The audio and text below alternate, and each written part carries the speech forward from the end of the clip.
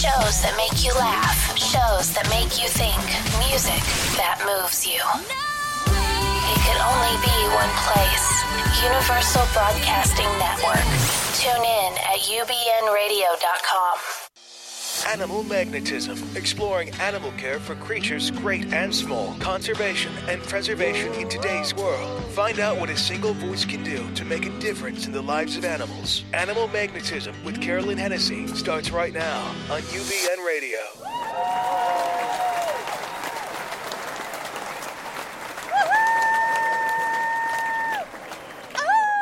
Oh my goodness. Okay, well, first of all, Happy New Year to everyone. And I think we're still within that, that period of time where you can still be saying Happy New Year. Right? Right, Andrea? Absolutely. I think so. Happy New Year to everybody. Welcome back to this, our first 2017 episode of Animal Magnetism. For the last 2 months, we've been doing our retrospective on SeaWorld, the SeaWorld that was, not the SeaWorld that now is. God bless, with their plummeting stock prices.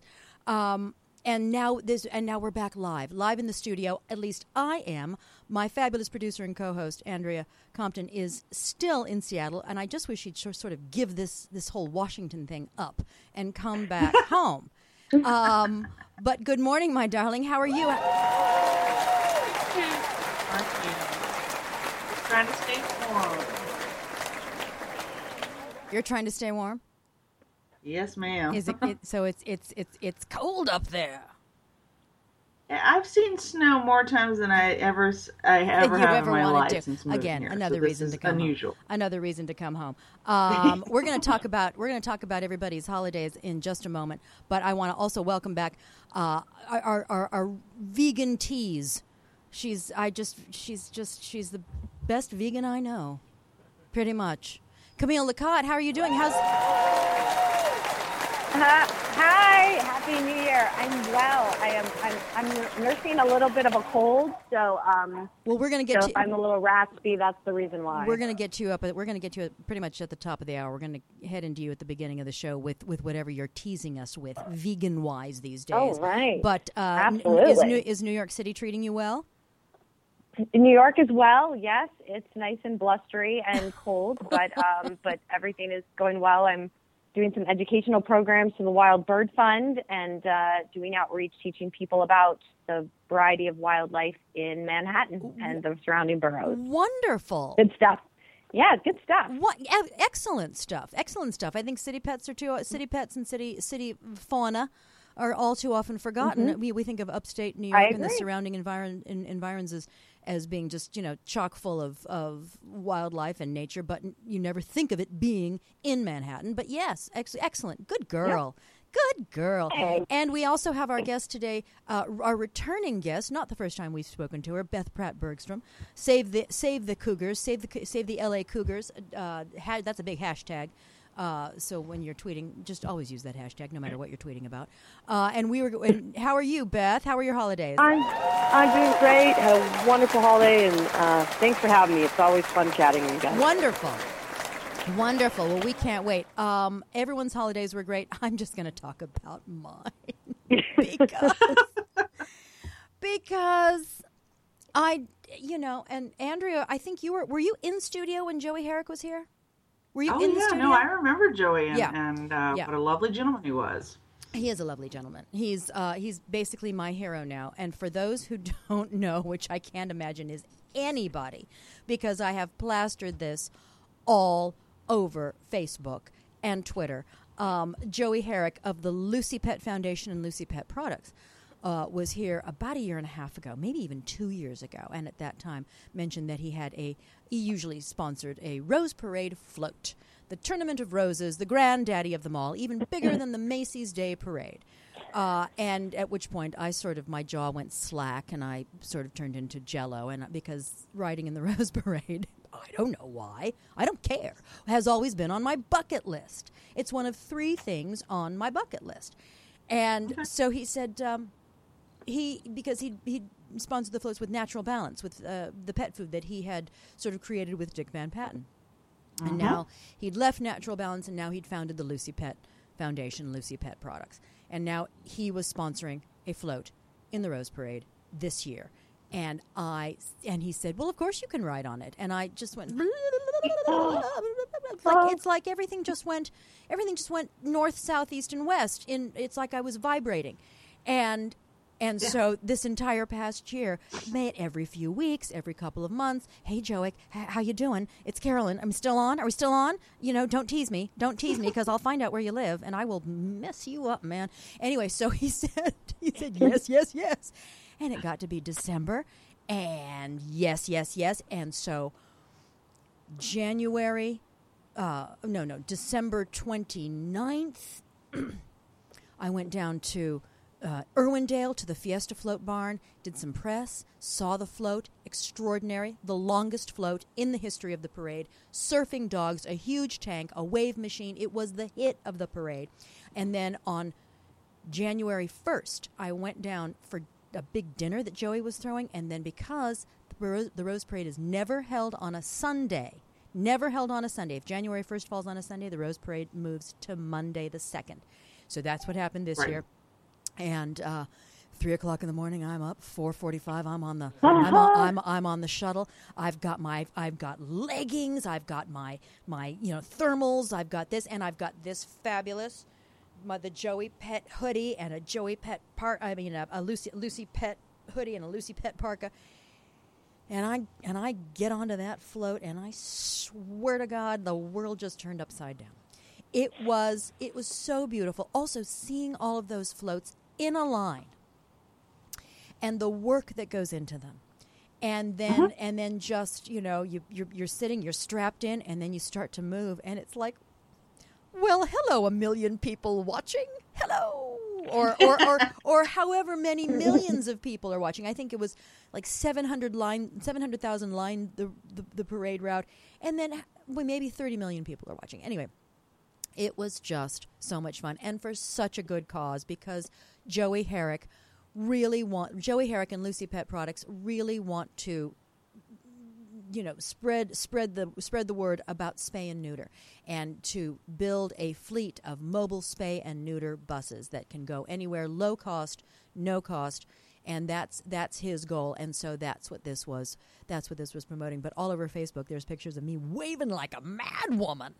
Just waving my little ass off. I'm just having the best time ever.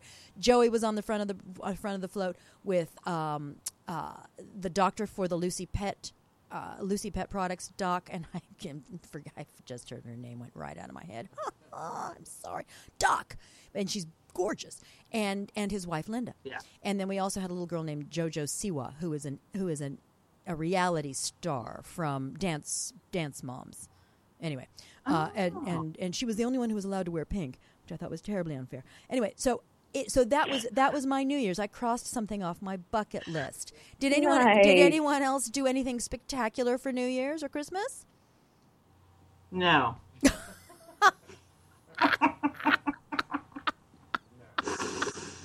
I actually did this year. Beth did. I did. I actually did something. Good. I never taken a vacation around Christmas. We did the first family vacation in 30 years. Went to Hawaii, but saw so much wildlife. Oh, wonderful!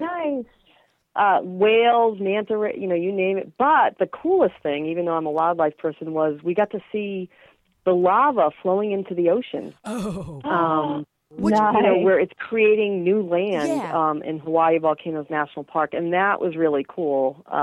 To see that. Oh, that's great. That was amazing. Because I think, isn't it, I mean, as the tectonic plates move, part of Hawaii is sinking. I mean, there are islands that are actually sinking. I think like Molokai is going under. But there's new land being formed. And it's on the Big Island? No. It's on the Big Island. The Big Island. Mm-hmm. Wonderful. I was going to ask if you were in Waikiki, where you literally can't move. There are so many people. You can't actually get onto the beach. There are so many people, especially at Christmas. That's wonderful. Well, congratulations to you. How that was exciting. Fun. Lava has always frightened me. Always. It was terrifying. To get to see this, lava flowing in the ocean. You had to hike over literally dry, lava that had hardened and dried that had just formed, a couple months ago. And See, I wouldn't do that. There's steam coming out. No. Yeah, it was. No. Yeah, it was definitely, you knew you weren't on, completely, solid earth. No. And the scary part is actually where we were viewing the lava from this bench, it actually fell into the ocean about 5 days later where we were. So I think I got my New Year's luck early. Yeah. I'm gonna have. Wow. I'm happy to watch that on television. Yeah. Yes, you can get close if you would like to with a camera. More power to you. God bless. But I can't walk over something where it's like, I think of, 2-month-old lava as thin ice, and I'm the one who would break through. I'm the one who would drop. who would fall through. Oh well, but still. Very exciting. Nature at her finest. Nature saying, "Screw you! Yep. I'm making more land. You're taking up too much of it. You flea people. I want to shake you off like fleas." I'm trying to think if there's anything else, any new business, anything else. Tony, how was your New Year? That's right. You got to get on a mic. I surprised you. I know you did. How was your New Year? It was quiet. We did a little thing here at the studio. Yes, you did. And but I was home by 10:30. Oh, really? Yeah. I know. I said I would come by, but I was in bed by 6. That's okay. Because I'm just. Yeah. I think New Year's Eve in Los Angeles is amateur hour. It's people. Anyone who's out is usually inebriated, and I don't want to be there. Hey, look at what I'm drinking. I got a gifting suite the other day, and I got this thing with this little shaker, this little serrated steel ball inside, and it shakes up your smoothie. I know it's not a new product, but it is for me. And do you know what I have in here? I'm gonna tell everybody what I have in here. I've got protein powder, I've got my kombucha tea, I've got vitamins, and I've got like strawberry herbal stuff, and this like packet of spices. So I'm drinking like curried strawberries right now with turmeric and that cumin. Sounds delicious. I know it does. You would think so. Not so much. Anyway, but I thought I was trying to start out the year healthy. All right. Listeners, animal magnetism. Preservation, conservation from an advocacy standpoint. All creatures, great and small. We interview everyone who deals with domestics to exotics on this show, and LA mountain lions are certainly some of the most exotic. We're going to get to Beth Pratt Bergstrom in just a moment, but first we have Camille Lacotte from the flora and fauna-laden Manhattan with the vegan teas. How are you, darling? Tell us what you've got. I'm great. I miss your pretty face in the studio in the morning, but I'm glad to still be a part of the show, even though I'm across the country. Yeah, listen, you could be in Paris. I could be in Paris. You could be. Maybe I am. Maybe I am in another time. That's right. I didn't to answer your question that you asked, Carolyn. I didn't do anything crazy exciting for New Year's and for the Christmas holiday, which I celebrated, but I did make a bunch of new vegan recipes, one of which I'm going to share with you and our audience today. It's Tuscan bean, fennel, and vegan sausage soup. And this recipe comes from CompassionateCuisine.org, CompassionateCuisine.org. It's super easy. Make it once, and you can make it a million other times with your eyes closed, literally. That's how easy it is. Tell us. Simple ingredients. It's a really wonderful, hearty, flavorful soup, chock full of protein.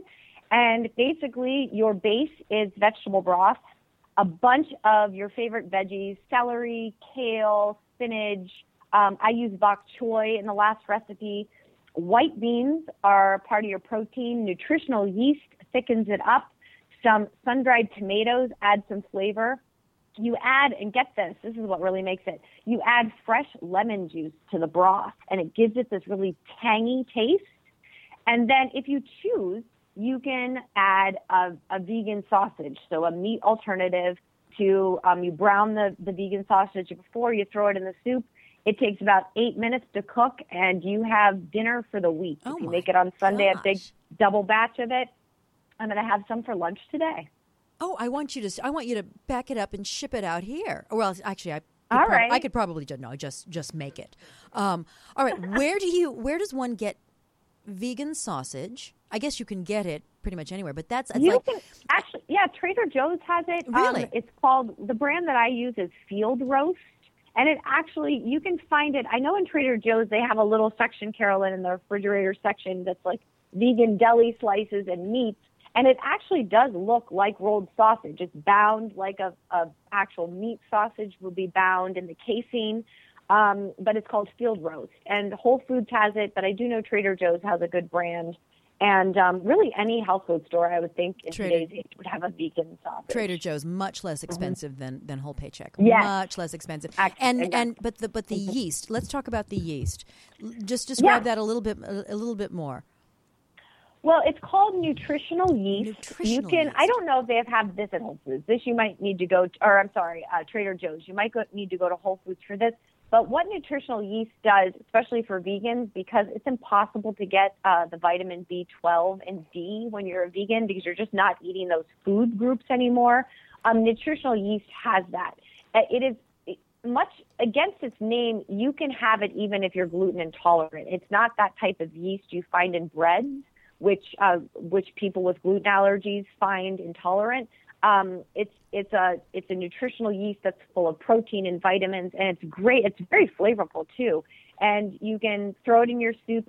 This soup per batch calls for 1/4 of a cup, and I also will shake it on my salads, in sandwiches. It's very good if you're eating an all vegan diet to fortify you with vitamins and minerals. What's the brand you use so people can have a name to name to look at? Oh, you're gonna put me to the test. Oh, okay. You? All right. I believe it's Nature's. No, I believe it's Nature's Way. Nature's Way, all right. yeast. All right. Well, just everyone look up nutritional yeast online and find a good brand, and you can probably actually order it online. So it's a flavoring. It's like a spice. It's an additive. It's wonderful. Excellent. Exactly. But it's super yummy. It's almost like it's very flaky. It's almost like the consistency of dried eggs or dried milk. That's the consistency. Oh, It's okay. kind of thick. And that's why it's nice, when you add it to a soup like this that's really only a vegetable-based broth, it thickens it up so you get a little more non-meat meat to your soup. Got it. It makes it a little heartier. Got it. Excellent. Yeah. Oh, fantastic, Yeah. honey. Well, since you've been cooking all these wonderful vegan recipes, I want you to start, culling for the show because every 2 weeks I'd actually like to start this show every week. What do you think about that? I think that'd be great. Okay. I think that's a great idea. And I'd like to have, Andrea and I have talked about it. I'd love to have the vegan chef that's created all these recipes on the show. She's game. She's up for it. Is she? She's in New York, upstate New York. Well, Yeah. wonderful. Well, let's Yep, her name- absolutely. In fact, Yeah. maybe we can do a whole show with her. Whole But show. today's whole That's what I show. thought. Today's whole show is with Beth Pratt Bergstrom. She is an amazing woman. She's been on the show before, and her mission in life, even though she's not actually currently in Southern California right now, she is at her home in Yosemite, and more power to her. I wish I was there with you. Anytime, Carolyn. Where she's getting tons and tons of rain. Her mission is to save the Southern California mountain lions that reside specifically in the Agoura, Calabasas, Westlake area, because what's happening is the 101, which has been there for many, many years, and so this has been happening for many, many years, the 101 cuts right through their natural habitat. And as homes are being built, 101 major freeway here in Southern California, and as homes are being built and strip malls are being built and big box stores are being built on either side of this freeway, the mountain lions have nowhere to go. It's basically like the rest of the planet. There are too many people, and so animals have nowhere to go. And in order to find food, these mountain lions are forced to cross the freeway, where they get hit a lot. And obviously no one's out to actually hit a mountain lion, but Beth is working on solving that problem. She is trying to get a bridge built and scaped for these mountain lions so that they don't even know that they're crossing over a freeway, so to speak, that they just think it's just a continuation of their natural habitat. And I think it's such an extraordinary idea. So wonderful. We wanted to have you back on as our first guest in the new year.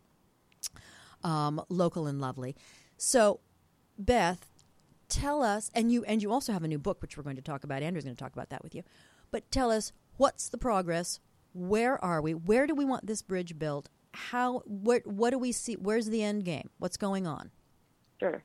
Well, first, thanks for having me on, because you inspire me, Carolyn. As you know, I follow. We don't get to see each other too much in person, but your advocacy for animals, obviously, I see a lot on Facebook as we trade posts. So thank you for what you do, and it's much appreciated. As you know, these animals need a voice, and I feel fortunate that you're someone who's giving them one, so thanks. And that Rose Bowl float, I was following your post. That looked awesome. That looked really awesome. I wish my voice were louder, but slowly but surely we're turning up the volume thanks to you and Andrea and Camille and everybody who's on this show. So thank you. Yeah, that was great. This is, I've worked, I think as we talked before, I've worked in Yellowstone, I've worked in Yosemite, my part-time home, actually my permanent home is outside Yosemite, but I spend a lot of time in LA, obviously.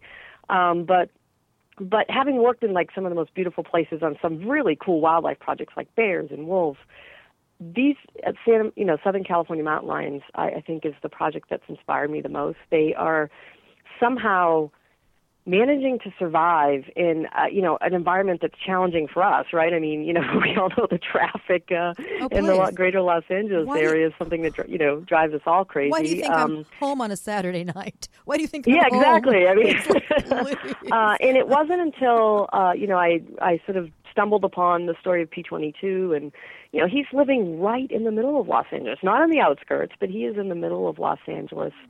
And not just that cat's remarkable journey, but the people in LA, I mean, I think, part of my book details that it's not just that these animals are doing extraordinary things to survive, which they are and which inspires me, but LA, which I can't think of another, state or city that would, not shoot a mountain lion on site that wandered into a park in the middle of its, borders. Right. So I love that the Los Angeles area is saying, no, we want mountain lions here. And I think that plays out again and again anytime these cats hit the media. But what we know, and what aside from just our desire to keep them there, is that, these cats are going extinct.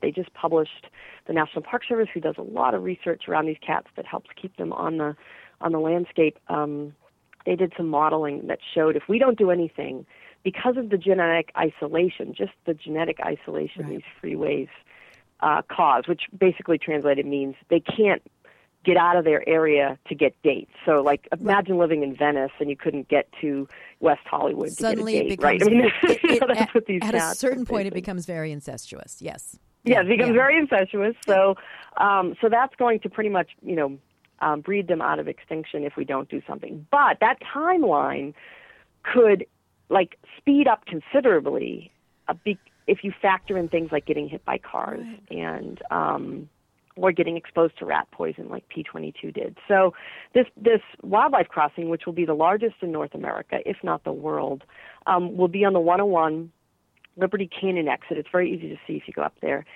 And they know cats have tried to cross here. It is really the biggest block. Of course, there's other roads like the 118 and others that we need to do work on as well, but this is the biggest obstacle for them. And it will be a beautiful, it's not just a bridge, it is an extension of green space. It'll benefit all species. We use mountain lions because they're sort of the poster child, but birds will use this, salamanders, bobcats, you name it. Right. Lizards, so real quick, lizards and snails. Oh, go ahead. I was going to say lizards and snails can cross this thing as well. You're right. Yeah, the park. It's an extension. The Park Service, who's doing the science, they're finding the same results with salamanders or birds, that the genetic isolation occurs even in these smaller because of our roads and development. So, so we're at a really exciting time. We have Caltrans funded through the middle of this year. I go to project meetings. I've learned more about transportation jargon and projects than I ever wanted to. So it is underway, and if I do my job and others, we have a wonderful community that's just working on this, from the Park Service to former Senator Fran Pavley, who's been a champion, to Santa Monica Mountains Fund, to, I can just go down the list. If we do our jobs, if I do my job and raise the funds, this thing will be completed by 2021. And I know we'll do it because we have just, people donate to this from Hong Kong and Florida. There's something about these cats' plight that really inspires people. And the Annenberg Foundation in October just put up $1 million challenge grant. So it's been a really exciting time since we last talked about this project. While we're on the subject, let's talk real quick about where people can donate, even $1 or $2. Where can you donate? Yes, every little bit helps. It's SaveLACougars.org. Okay. Go on there. There's lots of information about the mountain lions. If you can't afford to donate, sign up for our email list to, keep informed. We have events like we did the successful P22 Day and Urban Wildlife Week last year. I know. Which, Carolyn, I hope we can get you to hike with us this year coming up. We retraced P22 steps, and that was amazing. Yeah. So hopefully we'll get you to hike with us If I'm not working, I'm there. I have hiking boots at the ready, and I have thermals. I've got thermals. If we're Lord knows I've got thermals. Yeah, exactly. Last year we hiked in record heat. Which was interesting. I'm hoping that we need thermals this year too, because that was miserable. Well, start out at 3 a.m. on January 2nd. I can guarantee you, no matter where you are, you'll need thermals. If you get more money quicker, will that 2021 date speed up? It won't. We are doing it, and people have asked that. I'd love to do it quicker, but if you can imagine, this is Caltrans. I'm sorry, I forgot to mention the people actually building it, and they're amazing. I mean, they are a public entity, and this is going over 10 lanes of freeway. This isn't just a little bridge. The engineering's complicated. They have an environmental compliance, phase they have to follow. So that is the timeline, the quickest timeline we can do under the public process. It might speed up a little bit if somebody wrote us a check tomorrow for the whole thing, but not by years. It would, so. Okay. But on the other hand, we don't want to delay it. So the sooner this money comes in, the better, because these cats. Really, this is one, people are going to make a tangible difference. Sometimes it's hard to know what to do, but we are saving, these cats from extinction. Oh, it's huge. There's just no other way to say it. I'm actually, I'm a little sitting here on tenterhooks about the fact that it's going to be 4 years. I mean, are we going to, 4 years, how many cats are going to be lost? We all are. Right. This population's been there, obviously, for some time. The Park Service has been studying it since 2002. They have a lot of data on how these cats move. But just since the studies in 2002, they've lost 14 cats to the highways. We just lost 2. I'm still heartbroken. For those of us who advocate for these cats, every loss is terrible. P39 just got hit by a car before the holidays, and then one of her kittens just got, they just discovered got hit by a car. That announcement came out a couple days ago. So we are hopeful they will hang on till then, but obviously, that's why we are trying to get it done. You mentioned the fact that there are those sort of on the science end of it, and when I heard that, I thought, oh gosh, science and studies and bureaucracy and how many we're gonna devote money to this study or that study, and it's just going to take more and more and more time, which is such, I think, a prevalent dynamic in so many things that are happening. But in this case, you do need science to be continually on top of it because of the decreasing populations and what they're now starting to eat versus what they were eating even a year ago, and so on and so forth, and how all species are interacting and with the decrease and the increase. So I think science actually has to, until this thing opens, and even afterward, science has to play a serious part. Carol, I'm so with you. I mean, I have a science background, but I don't practice research, and the research is really important. But as you and I know, it's also we gotta get things done with these animals, and I think that's what I've been. The Park Service, this research study, obviously is one of the reasons we're able to have, I think, mountain lions on this landscape. And you're right. After this crossing goes in, that science needs to continue. But I think the good news on this one, the science is pretty. I mean, we need the ongoing study because these cats are in such an urbanized landscape, but. The case has been made. They have all the data showing the cats need this place. It's, most of the dollars we're raising is to build, it's construction to build this thing. Yeah. So that's the good news. We at least are past that phase that can get very slow. I'm with you. Good. Cement and plants. That's what we need. Cement. Yeah, we need to build this thing, right. and that's where pretty much where we're at. So that's good. The construction has started? Has not started? Has not started. So where they're at, they're in this really boring phase, at least from a perspective of communicating to the public. And again, I go to these meetings, but an important one, it's the environmental documents where they make sure they're doing some of the initial scoping of what it will look like. They did the feasibility study, which came out a year and a half ago, to show it was possible with some very preliminary designs. They're in the environmental documents to go over what the impacts will be. That's part of the public process. They will then do the final design and engineering, which should be done probably sort of early 2019. And then we put it out to bid and we're done. Excellent. So, yep. I love but the environmental documents is no, like, unless you're into, like, regulations, there's no fun photos to share with people. Well, I just think it's fascinating because usually when a project is undertaken, they have to study what the environmental impact is going to be, and it's usually a negative impact. What's going to be affected? What's going to be displaced? The environmental impact of this thing is it's going to save lives. It's like exactly, and they're need, anticipating it being sort of a net gain, obviously, because we're actually adding green space, right? We're adding green space to the. But obviously, where you have to build it, there'll be some, things that have to go into existing space, but it's going to be pretty minimal. But the advantages so far outweigh the disadvantages. Oh yeah, absolutely. Yeah. And for people, like the one thing.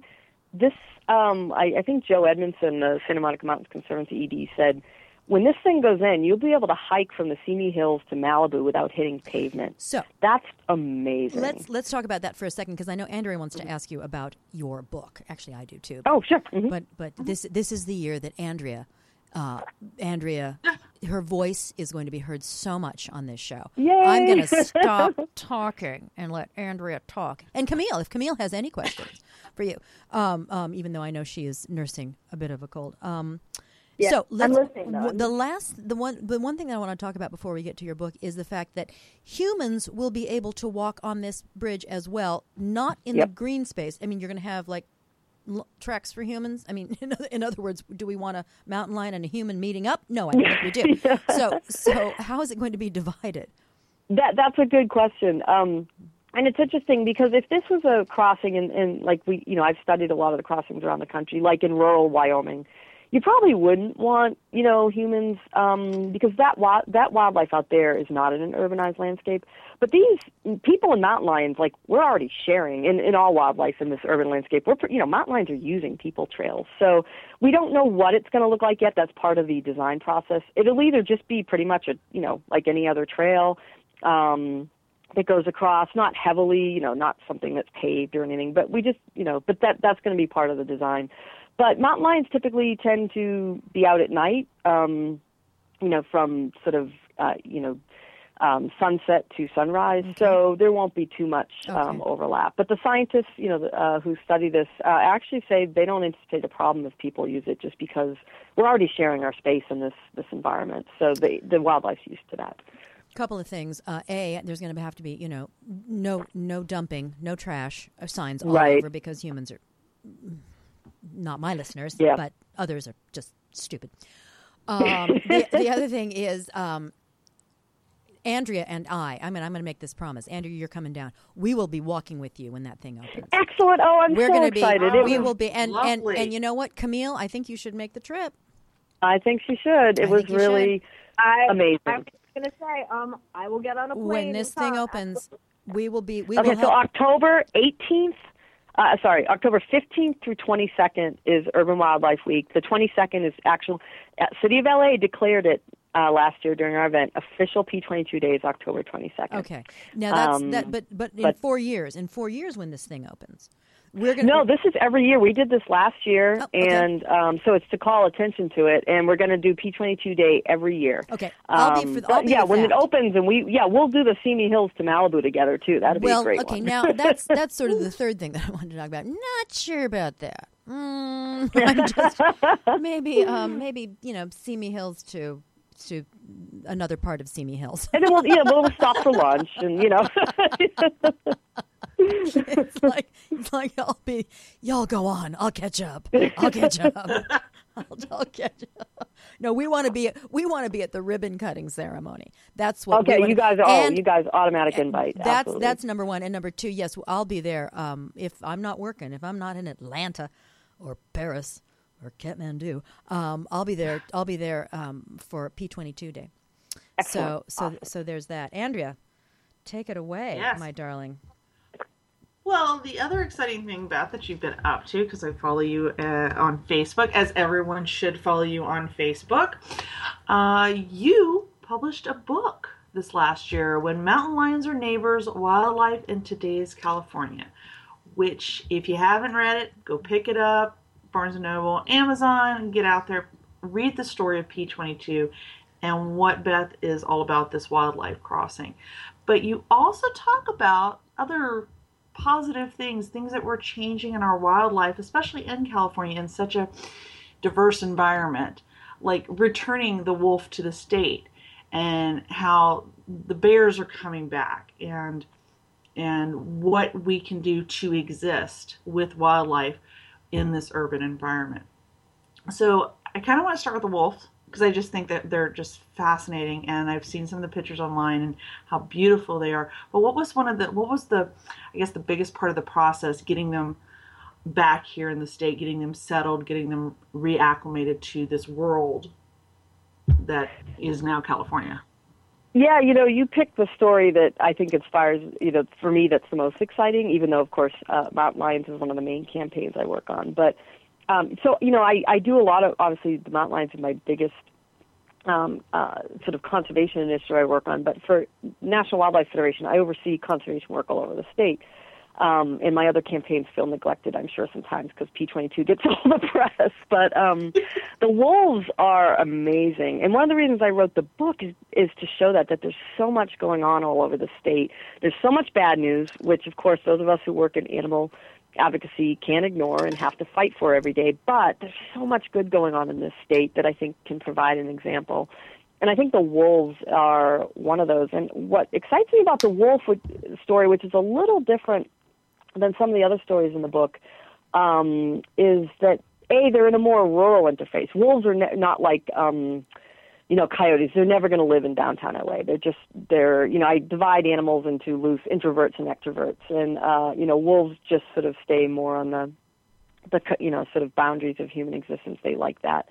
But they're coming back themselves like that, and they're coming back faster than any, Carolyn, to your point about science, right? We can write, 100 papers about when wolves will be here and stuff, but they exceeded the expectations of every scientist's prediction that I read, which was kind of fun that, these animals have their own agenda, and that's what I like. But so this is the story of OR7, and he is actually a descendant of one of the, we released wolves in Yellowstone and Idaho in 1995, brought them back to that area. Yeah. Those wolves were brought in from Canada. So we there intervened. We're like, all right, we want to bring wolves back to this landscape.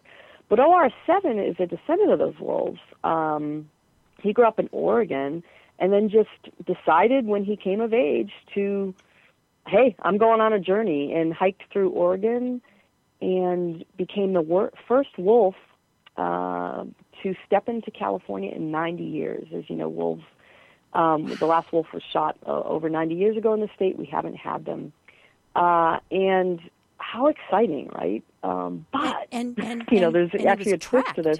He goes back to Oregon, and all scientists had written him off. Oh, he's a lone wolf. In fact, his radio collar was even failing.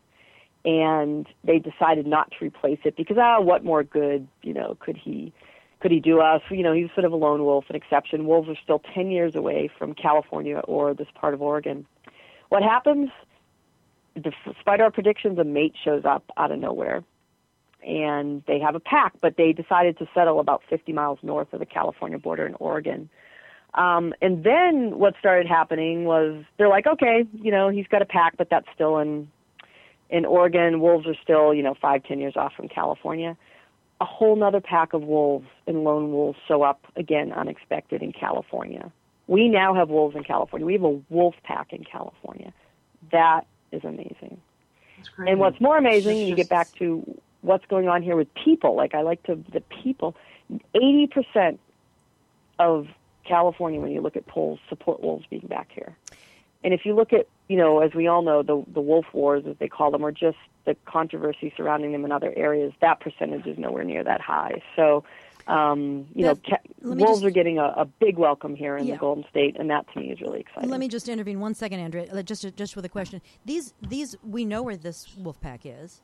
We know where these wolf packs are, and they are protected. They are monitored. Yes. You have hit on, which I forgot to mention, what really, again, makes this something to celebrate. When OR7 started raising his puppies in Oregon, so he's not even in the state yet. We still don't even think we have wolves yet. California Fish and Game Commission voted to put wolves on the state endangered species list. That is unprecedented that it has ever been done, and an animal not even in the state had been placed on that. So they are now protected in California. So when those wolves started coming in, they were already protected, and that's great. As we know, they keep going on and off the federal list, so it's great that California has protected Are they them. monitored? I mean, they don't. This pack doesn't have collars, for instance. Do they? They are monitoring them. They have, obviously, one of the great technology advancements in my mind are these wildlife cameras. So they are obviously monitoring them through other means as well. Gotcha. I'm not sure if the new pack, I don't think they have tracking devices on yet, but I'm not sure about that. But the wildlife cameras. I just love lots a success of good story. A success story. I love a good success story because we have Me too. so few. That's awesome. We desperately need them. Outside of P-22 and the Return of the Wolves, what was one of the other ones? I mean, the Yosemite Bears, I would love to hear the story behind that, because I just assume Yosemite has plenty of bears. And they maybe knew it didn't. And to hear the story of what your campaign has done for the bears, please share it with our audience. So yeah, that one's a fun one. Honestly, I worked in the park for a decade, so that story was almost easy to write and also hard because obviously I knew too much of it. So I think the first draft was 50 pages or something. But so yeah, I worked in the park for a decade. I still make my home right outside the park. I have bears in my yard that come out of the park. But the problem they were having when I first came on, when I worked with the nonprofit in the park there, which is now called the Yosemite Conservancy. They were having, it's not that the bears were, going extinct or anything, but they were breaking into, the bears are extremely smart. They also, unlike a mountain lion, which is just going to kill deer and coyotes, mountain lions are never going after your trash or your pet food. It's just not. But bears are generalists. They like the same foods we do, and they like an easy meal like we do. So what they like to make us an easy meal. Yeah. We are an easy meal. Not so much, actually. At least in this state, I think the bears here are more mellow. There's never been a person killed in recent history by a black bear, but certainly grizzlies, which we don't have, are another story. Right. But they like. They like an easy meal. They love our food. It tastes good. So what they were finding in Yosemite is.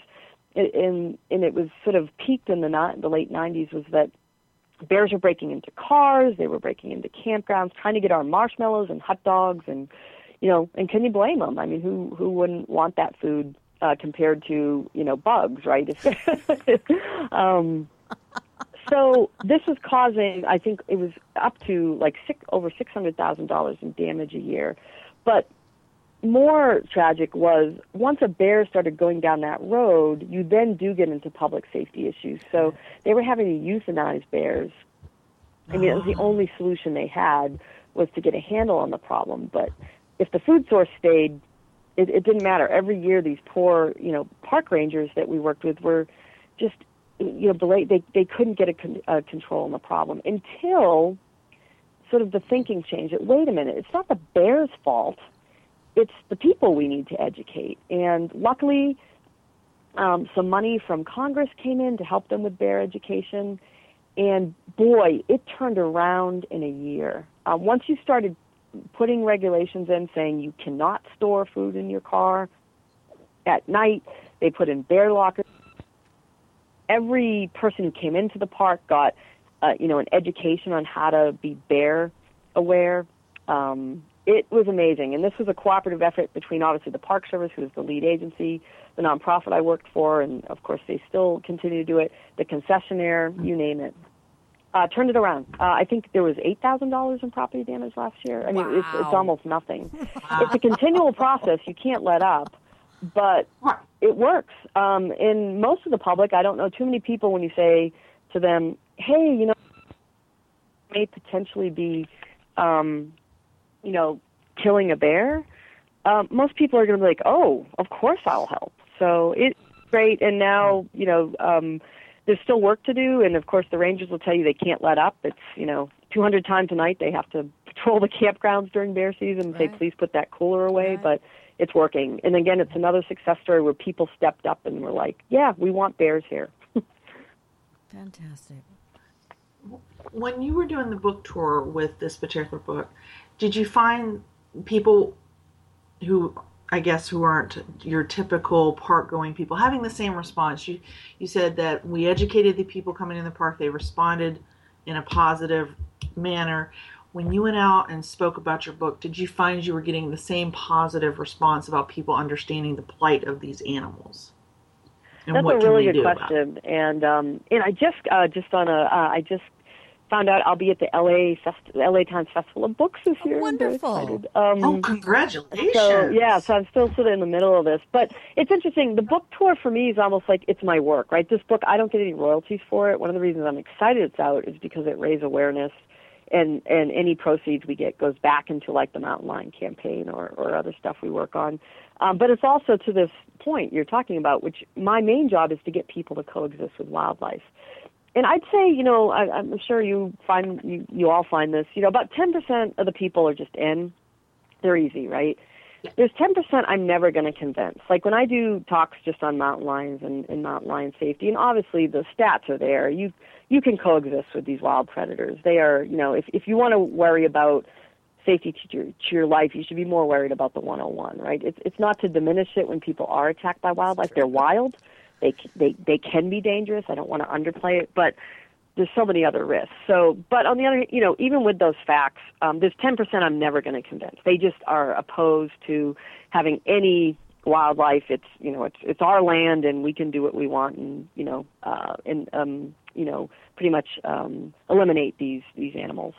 So there's those I know I can't convince, but I'd say yes, 80% of the people who may not be versed in this, who may not be typical environmentalists, when you talk about wildlife and how you can coexist, they're pretty responsive, because I'd say that 80%, even if you're not an environmentalist or a wildlife advocate, what we all share, I think, is a love of wildlife. I don't know too many people that don't stop when a bald eagle flies over, or I know for me, when we do sort of festivals, or we go out with, like, people bring frogs or turtles to events. Oh my God, you just get crowds. There's something about the wonder of wildlife that everybody responds to. So I think taking that wonder, most people then are like, oh my God, of course I'll help.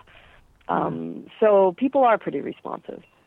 When I was back, I believe it was June, with Gray Stafford for the launch of the Humane Conservation Initiative for American Humane, and we were on Capitol Hill. We were on the House side, in one of the big sort of event halls, and American Humane had brought in, I think, a bald eagle and a lemur and this and that, and all the senators and their staff came down. Yep. For the free food, that's number one, but to see the animals, to see the wildlife suddenly on the hill. In various parts of the room, didn't really pay any attention to what we were saying about the Humane Conservation Initiative, but they wanted to see the animals. It's such a draw. They're always such a draw, and it's like if that. I love the fact that 80% can be convinced. It's true. I've taken people to the LA Zoo who have been anti-zoo. Now they're pro-zoo. When they see what's going on, when they understand what the importance, the it's just of paramount importance what's being done. when they see it, they can. I say we have this incoming administration that, of course, worries some of us for various reasons, but conservation being one of them. I feel like, even Donald Trump responds when he sees a bald eagle, right? I mean, of course. It's somehow getting that connection translated. And I would say some of the people that may not have paid attention to what you said when you brought those animals, it probably will occur to them when that comes up for vote. Oh, sure. So you which is good. Oh, sure. I hope so. I'm getting the sign from Tony that we need to close out this show, and it's such a shame. I just want to ask one last question. Would you like to see, you have such a love of public land, public spaces, would you like to see sections of land that are absolutely forbidden for people to encroach upon? Would that be something that you would welcome as a preservationist, as a land preservationist, where it's like you just don't get? I mean, people can kind of hike into federal land and so on and so forth. You can't disturb anything, but would you just like to see something that's just absolutely off limits? Yeah, that's a question I've actually been mulling over. Like, I come from, obviously, a park background where I thought, at least for a lot of my career, and, wildlife just needs, these islands of habitat and that are thoroughly protected. And I still believe that. We need areas where wildlife are at the top of the protection spectrum, right, where humans come second, absolutely. And I think that, especially with climate change, what you're talking about probably is going to have to be looked at more. Like, are there areas and we already have areas like that where, it's like you go down to the Condor Preserve, some of those places are off limits to people. Right. And I think, or we do off limits during certain seasons, like, when they're breeding. So, yeah, I think you're going to need that. But you also need, you need sort of a range where all the way down to urban wildlife where, the wildlife's kind of working it out without, too many special protections. Well, but I think you need the range. I mean, I think especially with only because we're so many people on the planet. So now if we want to start saying, now we want to start actually setting aside and creating more wild spaces. I'm hoping for that, but I doubt that that's going to happen. But Me too. Let's hold it. Number one threat to wildlife. We talk about all these threats.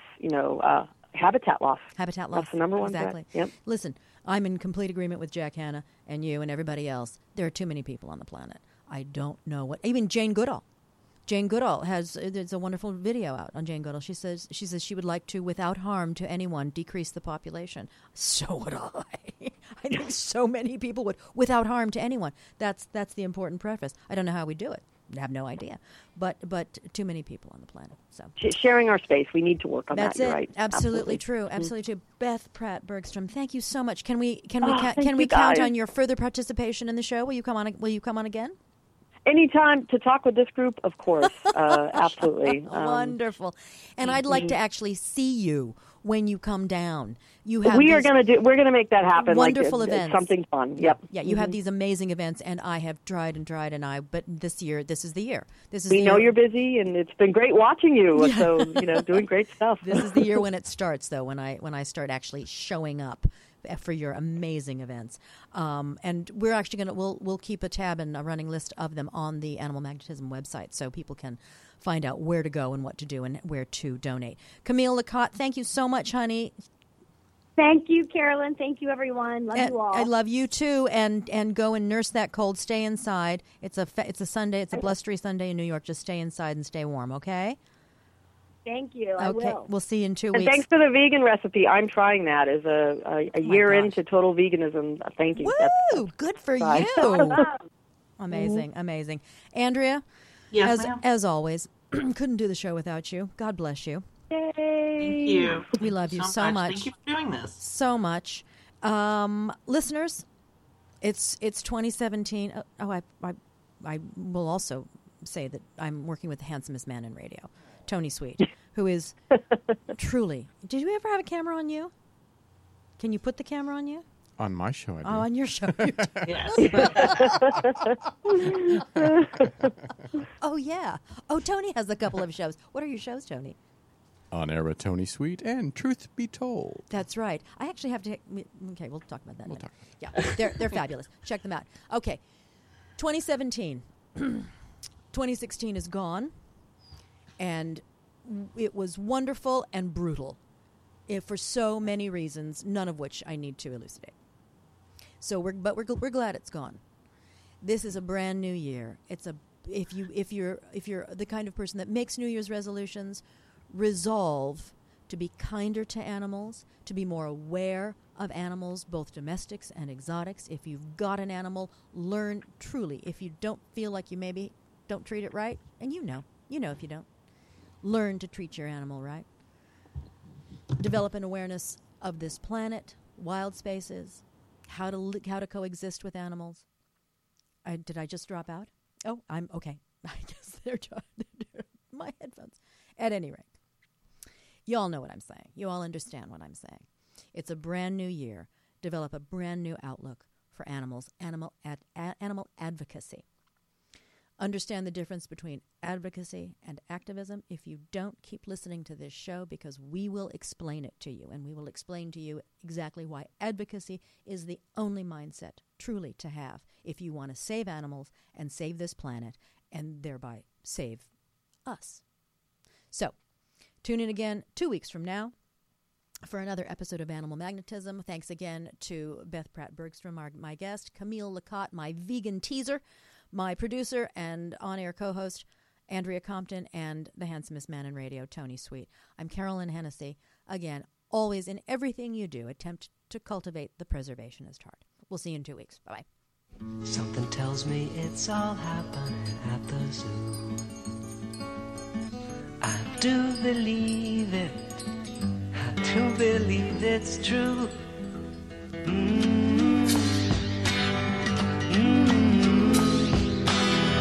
Whoa, whoa, whoa. The monkeys stand for honesty, giraffes are insincere, and the elephants are kindly, but they're dumb. Orangutans are skeptical of changes in their cages, and the zookeeper is very fond of rum. Zebras are reactionaries and